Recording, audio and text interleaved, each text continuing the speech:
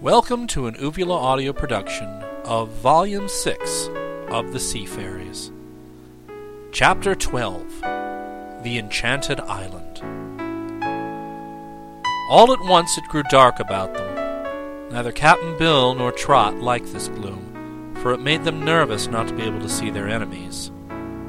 "We must be near a sea cavern, if not within one," whispered Princess Clea.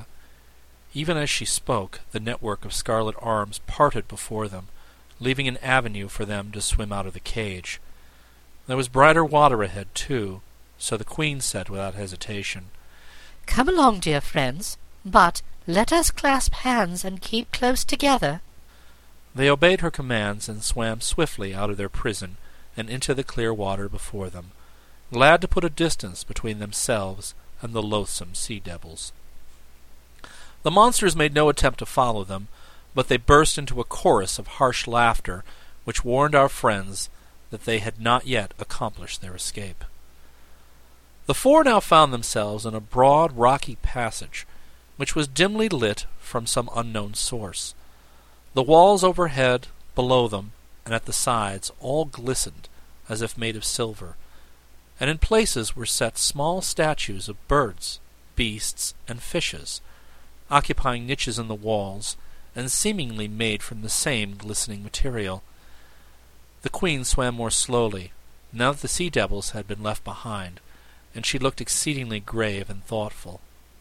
"Have you ever been here before?" asked Trot. "No, dear," said the Queen with a sigh. "And do you know where we are?" continued the girl. "I can guess. There is only one place in all the sea where such a passage as that we are in could exist without my knowledge, and that is in the hidden dominions of Zog. If we are indeed in the power of that fearful magician, we must summon all our courage to resist him, or we are lost." "Is Zog more powerful than the mermaids?"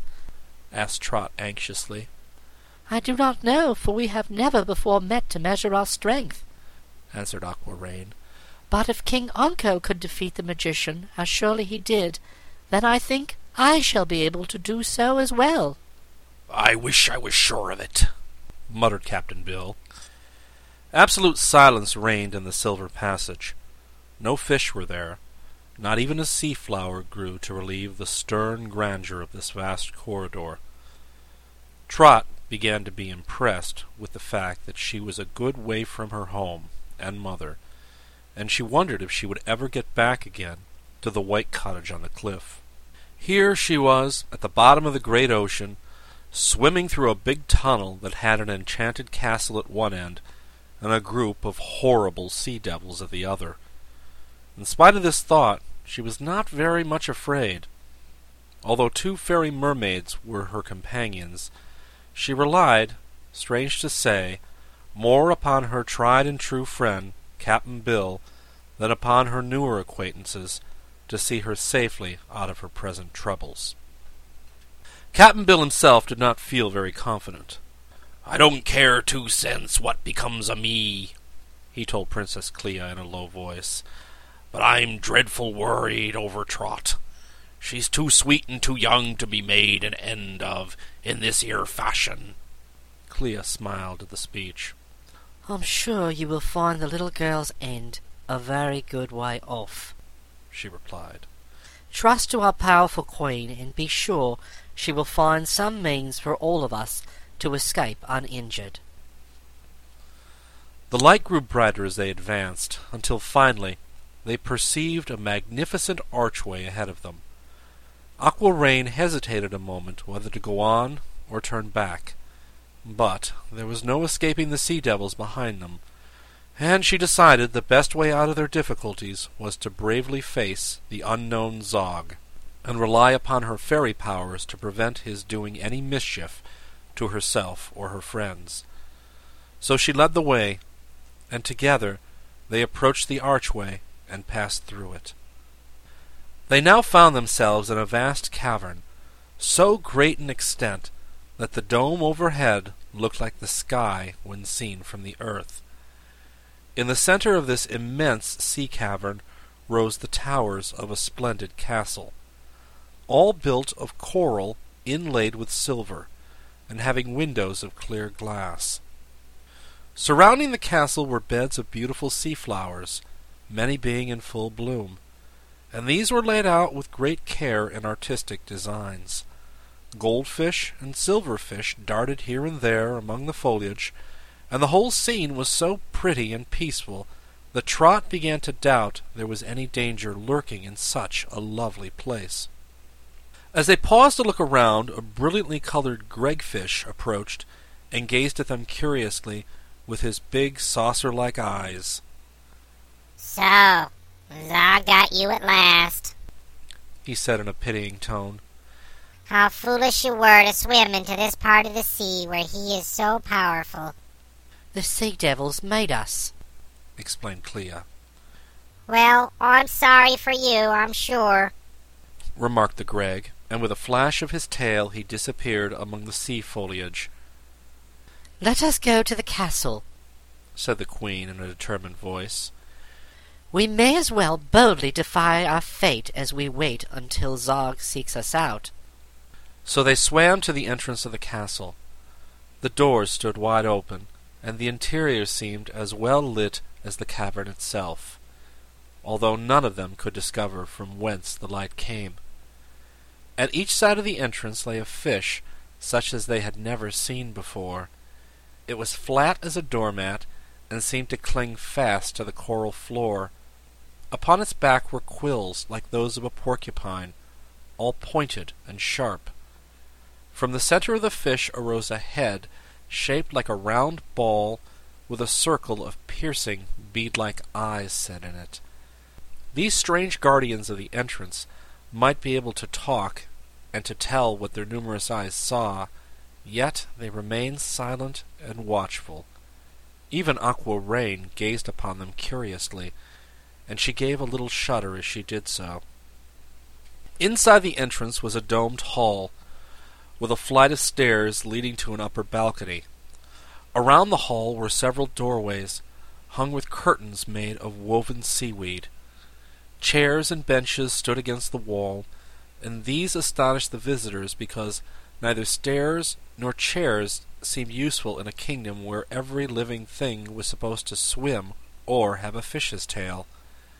In Queen Aqua Rain's palaces, benches for reclining were used, and stairs were wholly unnecessary.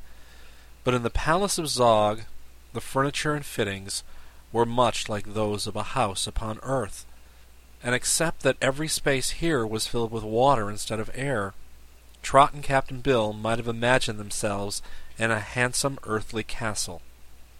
The little group paused half fearfully in the hall, yet so far there was surely nothing to be afraid of. They were wondering what to do next, when the curtains of an archway were pushed aside, and a boy entered. To Trot's astonishment, he had legs, and walked upon them naturally and with perfect ease. He was a delicate, frail-looking fellow, dressed in a black velvet suit with knee breeches. The bows at his throat and knees were of colored seaweeds and woven into broad ribbons. His hair was yellow and banged across his forehead. His eyes were large and dark, with a pleasant, merry sparkle in them. Around his neck he wore a high ruff, but in spite of this, Trot could see that below his plump cheeks were several scarlet-edged slits that looked like the gills of fishes, for they gently opened and closed as the boy breathed in the water by which he was surrounded. These gills did not greatly mar the lad's delicate beauty, and he spread out his arms and bowed low and gracefully in greeting. "Hello," said Trot. "Well, I'd like to," replied the boy with a laugh. "But merely being a slave, it isn't proper for me to say hello, but it's good to see people again. I'm glad you're here." "We're not glad," observed the girl. "We're afraid." "You'll get over that," declared the boy smilingly. "People lose a lot of time being afraid. Once I was myself afraid, but I found it was no fun, so I gave it up." "Why were we brought here?" inquired Queen Aquarain gently. "I can't say, madam, being merely a slave," replied the boy. But you have reminded me of my errand. I was sent to inform you all that Zog the Forsaken, who hates all the world and is hated by all the world, commands your presence in his den."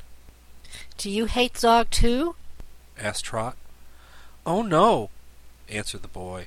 "People lose a lot of time in hating others, and there's no fun in it at all. Zog may be hateful, but I'm not going to waste time hating him. You may do so, though, if you like." "You are a queer child," remarked the Mermaid Queen, looking at him attentively. "Will you tell us who you are?" "Once I was Prince Sako, of Sako-Raniola land, which is a sweet country but hard to pronounce," he answered. "But in this domain I have but one title and one name, and that is Slave." "How came you to be Zog's slave?" asked Clea. "The funniest adventure you ever heard of," asserted the boy with eager pride. "I sailed in a ship that went to pieces in a storm. All on board were drowned but me, and I came mighty near it, to tell you the truth. I went down deep, deep, deep into the sea, and at the bottom was Zog, watching the people drown. I tumbled on his head, and he grabbed and saved me, saying I would make a useful slave. By his magic power, he made me able to live under water, as the fishes live, and he brought me to his castle, and taught me to wait upon him, as his other slaves do." "Isn't that a dreadful lonely life?" asked Trot. "No, indeed," said Sako. "We haven't any time to be lonely, and the dreadful things Zog does are very exciting and amusing, I assure you. He keeps us guessing every minute, and that makes life here interesting. Things were getting a bit slow an hour ago, but now that you're here, I'm in hopes we will all be kept busy and amused for some time." "Are there many others in the castle besides you and Zog?" asked Aquarain. "Dozens of us, perhaps hundreds. I've never counted them," said the boy. "But Zog is the only master, and all the rest of us are in the same class, so there is no jealousy among the slaves." "What is Zog like?" Captain Bill questioned. At this the boy laughed, and the laugh was full of mischief. "If I could tell you what Zog is like, it would take me a year," was the reply. "But I can't tell you. Everyone has a different idea of what he's like, and soon you will see him yourselves." "Are you fond of him?" asked Trot. "If I said yes, I'd get a good whipping," declared Sako. "I am commanded to hate Zog, and being a good servant I try to obey. If anyone dared to like Zog, I am sure he'd be instantly fed to the turtles. So I advise you not to like him." "Oh, we won't," promised Trot. "But we're keeping the master waiting, and that is also a dangerous thing to do," continued the boy. "If we don't hurry up, Zog will begin to smile, and when he smiles, there's trouble brewing." The Queen sighed. "Lead the way, Sako," she said. "We will follow." The boy bowed again, and going to an archway held aside the curtains for them. They first swam into a small anteroom, which led into a long corridor, at the end of which was another curtained arch. Through this Sako also guided them, and now they found themselves in a cleverly constructed maze. Every few feet were twists and turns and sharp corners, and sometimes the passage would be wide, and again so narrow that they could just squeeze through in single file. "Seems like we're getting further into the trap," growled Captain Bill. "We couldn't find our way out of here to save our lives." "Oh, yes, we could," replied Clea, who was just behind him. "Such a maze may indeed puzzle you, but the Queen or I could lead you safely through again. I assure you, Zog is not so clever as he thinks himself." The sailor, however, found the maze very bewildering, and so did Trot. Passages ran in every direction, crossing and recrossing, and it seemed wonderful that the boy Sako knew just which way to go. But he never hesitated an instant. Trot looked carefully to see if there were any marks to guide him, but every wall was of plain, polished marble, and every turning looked just like all the others. Suddenly, Sako stopped short. They were now in a broader passage, but as they gathered around their conductor, they found further advance blocked. Solid walls faced them, and here the corridor seemed to end. "Enter!" cried a clear voice. "But we can't," protested Trot. "Swim straight ahead," whispered the boy in soft tones. "There's no real barrier before you. Your eyes are merely deceived by magic." "Ah, I understand," said Aquarain, nodding her pretty head. And she took Mary's hand and swam boldly forward, while Cap'n Bill followed, holding the hand of Clea. And behold, the marble wall melted away before them, and they found themselves in a chamber more splendid than even the fairy mermaids had ever seen before. Chapter 13. Prisoners of the Sea Monster.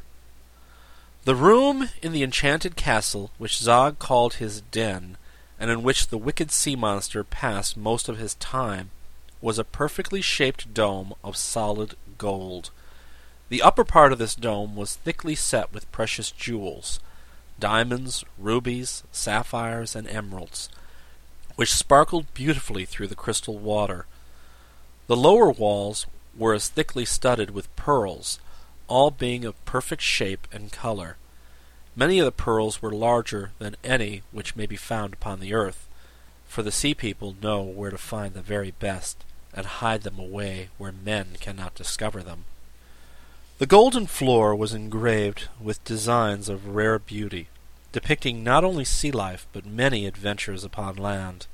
In the room were several large golden cabinets, the doors of which were closed and locked, and in addition to the cabinets there were tables, chairs, sofas, the latter upholstered with the softest sealskins.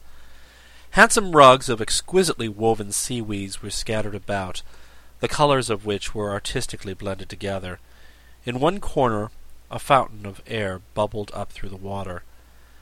The entire room was lit as brilliantly as if exposed to the direct rays of the sun, yet where this light came from our friends could not imagine. No lamp or other similar device was visible anywhere. The strangers at first scarcely glanced at all at these beautiful things, for in an easy chair sat Zog himself, more wonderful than any other living creature, and as they gazed upon him their eyes seemed fascinated, as if held by a spell. Zog's face was the face of a man, except that the tops of his ears were pointed like horns, and he had small horns instead of eyebrows, and a horn on the end of his chin. In spite of these deformities, the expression of the face was not unpleasant or repulsive. His hair was carefully parted and brushed, and his mouth and nose were not only perfect in shape, but quite handsome. Only the eyes betrayed Zog and made him terrible to all beholders. They seemed like coals of glowing fire, and sparkled so fiercely that no one ever cared to meet their gaze for more than an instant. Perhaps the monster realized this, for he usually drooped his long lashes over his fiery eyes to shut out their glare. Zog had 2 well-shaped legs which ended in the hooves of beasts. Instead of feet, these hooves were shod with gold. His body was a shapeless mass covered with richly embroidered raiment, over which a great robe of cloth of gold fell in many folds. This robe was intended to hide the magician's body from view, but Trot noticed that the cloth moved constantly in little ripples, as if what lay underneath would not keep still. The best features of which Zog could boast were his arms and hands, the latter being as well-formed, as delicate and white as those of a well-bred woman. When he spoke, his voice sounded sweet and clear. Its tones were very gentle. He had given them a few moments to stare at him, for he was examining them in turn, with considerable curiosity. "Well," he said, "do you not find me the most hateful creature you have ever beheld?" The Queen refrained from answering, but Trot said promptly, "We do. Nothing could be more horrider or more disgustinger than you are, it seems to me." Very good indeed," declared the monster, lifting his lashes to flash his glowing eyes upon her. Then he turned toward Captain Bill. "Man-fish," he continued, What do you think of me?" "Mighty little," the sailor replied. "You ought to be ashamed of yourself to ask such a question, knowing you look worse than the devil himself." "Very true," answered Zog, frowning. He felt that he had received a high compliment, and the frown showed he was pleased with Captain Bill. But now Aqua Rain advanced to a position in front of their captor and said, "Tell me, Zog, why have you trapped us and brought us here?" "To destroy you," was the quick answer, and the magician turned for an instant to flash his eyes upon the beautiful mermaid. "For 200 years I have been awaiting a chance to get within my power some friend of Onko the sea serpent, of Onko whom I hate," he added, smiling sweetly. "When you left your palace today, my swift spies warned me, and so I sent the sea devils to capture you. Often have they tried to do this before, but always failed. Today, acting by my command, they tricked you, and by surrounding you forced you to the entrance of my enchanted castle. The result is a fine capture of important personages. I have now in my power the Queen and Princess of the Fairy Mermaids, as well as 2 wandering earth people, and I assure you I shall take great enjoyment in destroying you utterly." "You are a coward," declared the Queen proudly. "You dared not meet us in the open ocean." "No, I dared not leave this castle," Zog admitted, still smiling. "But here, in my own domain, my power is supreme. Nothing can interfere with my vengeance."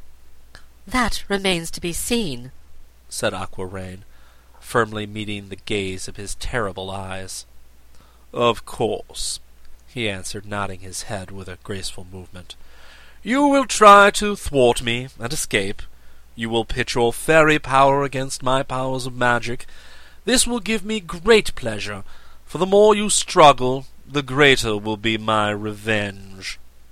"But why should you seek revenge upon us?" asked Clea. "We have never harmed you." "That is true.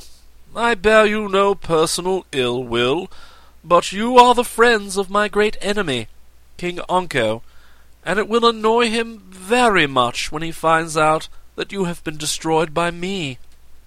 I cannot hurt the rascally old sea serpent himself, but through you I can make him feel my vengeance."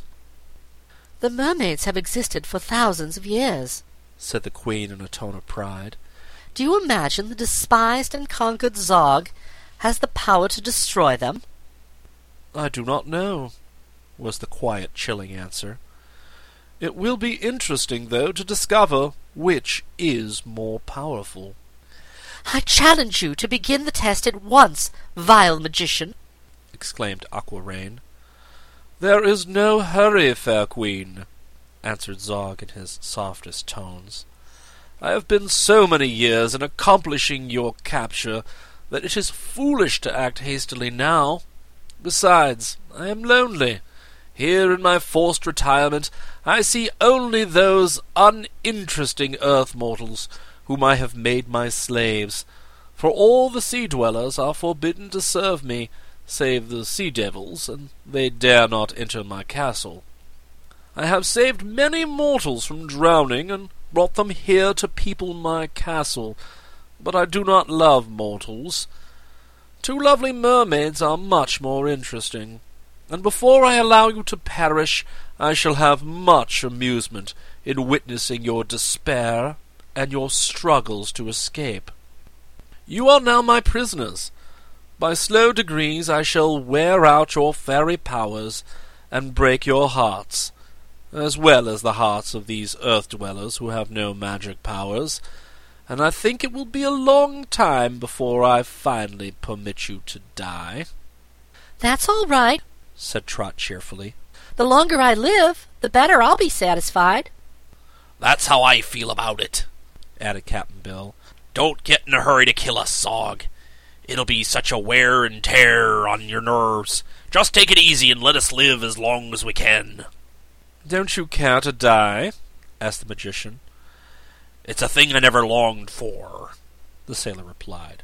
"You You see, we had no business to go on a trip with the mermaids to begin with, and I've always heard tell that mermaids is dangerous, and no one as met 'em ever lived to tell the tale. Trot? That's what she said, Captain Bill. So I guess we're done for one way or another, and it don't matter much which. But Trot's a good child, and mighty young and tender, and it don't seem like her time has come to die. I'd like to have her sent home safe to her mother. So I've got this 'ere proposition to make, Zog. If your magic could make me die twice, or even 3 times for good measure, why, you go ahead and do it, and I won't complain. All I ask is for you to send this little girl back to dry land again. Don't you do it, Zog, cried Trot indignantly, and turning to Captain Bill, she added, I'm not going to leave you down here in all this mess, Captain, and don't you think it. If one of us gets out of this muddle we're in, we're both going to get out. So don't you make any bargains with Zog to die twice. Zog listened to this conversation very carefully. The dying does not amount to much, he said. It is the thinking about it that hurts you mortals most. I've watched many a shipwreck at sea, and the people would howl and scream for hours before the ship broke up. Their terror was very enjoyable, but when the end came they all drowned as peacefully as if they were going to sleep. So it didn't amuse me at all. I'm not worrying, said Trot. Nor me, said Captain Bill. You'll find we can take what comes just as easy as anybody. I do not expect to get much fun from you poor mortals, said Zog carelessly.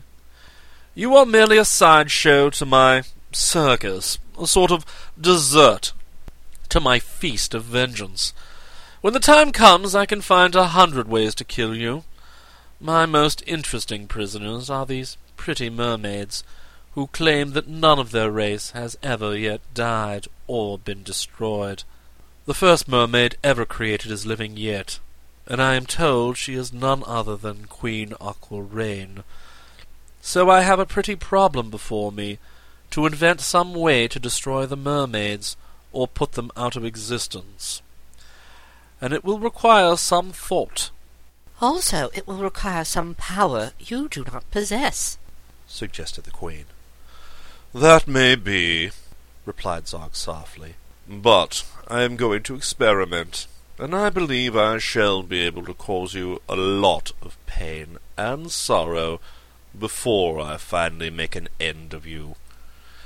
I have not lived 27,000 years, Aquarain, without getting a certain amount of wisdom, and I am more powerful than you suspect. You are a monster and a wicked magician, said the Mermaid Queen. I am, agreed Zog, but I cannot help it. I was created part man, part bird, part fish, part beast, and part reptile, and such a monstrosity could not be otherwise than wicked. Everyone hates me, and I hate everybody. Why don't you kill yourself? asked Trot. I've tried that, and failed, he answered. Only one being in the world has the power to destroy me, and that is King Onko, the sea serpent. Then you better let him do it, advised the little girl. No. Much as I long to die, I cannot allow King Onko the pleasure of killing me. He has always been my worst enemy, and it would be such a joy to him to kill me that I really cannot allow it. Indeed, I have always hoped to kill Onko. I have now been 3,642 years, 11 months and 9 days, figuring out a plan to destroy old Onko, and as yet I have not discovered a way. I'd give it up if I were you, advised Trot. Don't you think you could get some fun from trying to be good? No, cried Zog, and his voice was not so soft as before. Listen, Aquarain, you and your attendants shall be prisoners in this castle, until I can manage to stop you from living. Rooms will be placed at your disposal, and I wish you to go to them at once. I am tired of looking at you, You're no more tired than we are. remarked Trot. It's lucky you can't see yourself, Zog. He turned his glowing eyes full upon her. The worst of my queer body I keep concealed, he said. If you ever see it, you will scream with terror. He touched a bell beside him, and the girl was surprised to find how clearly its tones rang through the water. In an instant, the boy, Sacco, appeared, and bowed low before his dreadful master. "Take the mermaids and the child to the rose chamber," commanded Zog. "Take the old man-fish to the peony room." Sacco turned to obey. "Are the outer passages well guarded?" asked the monster. "Yes, as you have commanded," said the boy. "Then you may allow the prisoners to roam at will throughout the castle. Now, go." The prisoners followed Sacco from the room, glad to get away. The presence of this evil being had grown oppressive to them, and Zog had himself seemed ill at ease during the last few minutes. The robe so closely wound around his body moved jerkily as if something beneath disturbed it, and at such times Zog shifted nervously in his seat. Sacco's thin little legs trotted through the water and led the way into a different passage from the one by which they had entered. They swam slowly after him and breathed easier when they had left the golden domed chamber where their wicked enemy sat enthroned. "Well, how do you like him?" asked Sacco with a laugh. "We hate him," declared Trot emphatically. "Of course you do," replied Sacco. "But you're wasting time hating anything. It doesn't do you any good or him any harm. Can you sing?" "A little, said Trot. but I don't feel like singing now." "Well, you're wrong about that," the boy asserted. "Anything that keeps you from singing is foolishness, unless it's laughter. Laughter, joy, and song are the only good things in the world." Trot did not answer this queer speech, for just then they came to a flight of stairs, and Sacco climbed up them, while the others swam, and now they were in a lofty, broad corridor, having many doors hung with seaweed draperies. At one of these doors Sacco stopped and said, "Here is the rose chamber, where the master commands you to live until you die. You may wander anywhere in the castle as you please. To leave it is impossible. Whenever you return to the rose chamber, you will know it by this design of roses, sewn in pearls upon the hangings. The peony room, where the man-fish is to live, is the next one farther on." "Thank you. replied Queen Aquarain. Are we to be fed?" "Meals will be served in your rooms. If you desire anything, ring the bell, and some of the slaves will be sure to answer. I am mostly in attendance upon my master, but whenever I am at liberty I will look after your comfort myself." Again they thanked the strange boy, and he turned and left them. They could hear him whistle and sing as he returned along the passage. Then Princess Clea parted the curtains that her queen and companions might enter the rose chamber.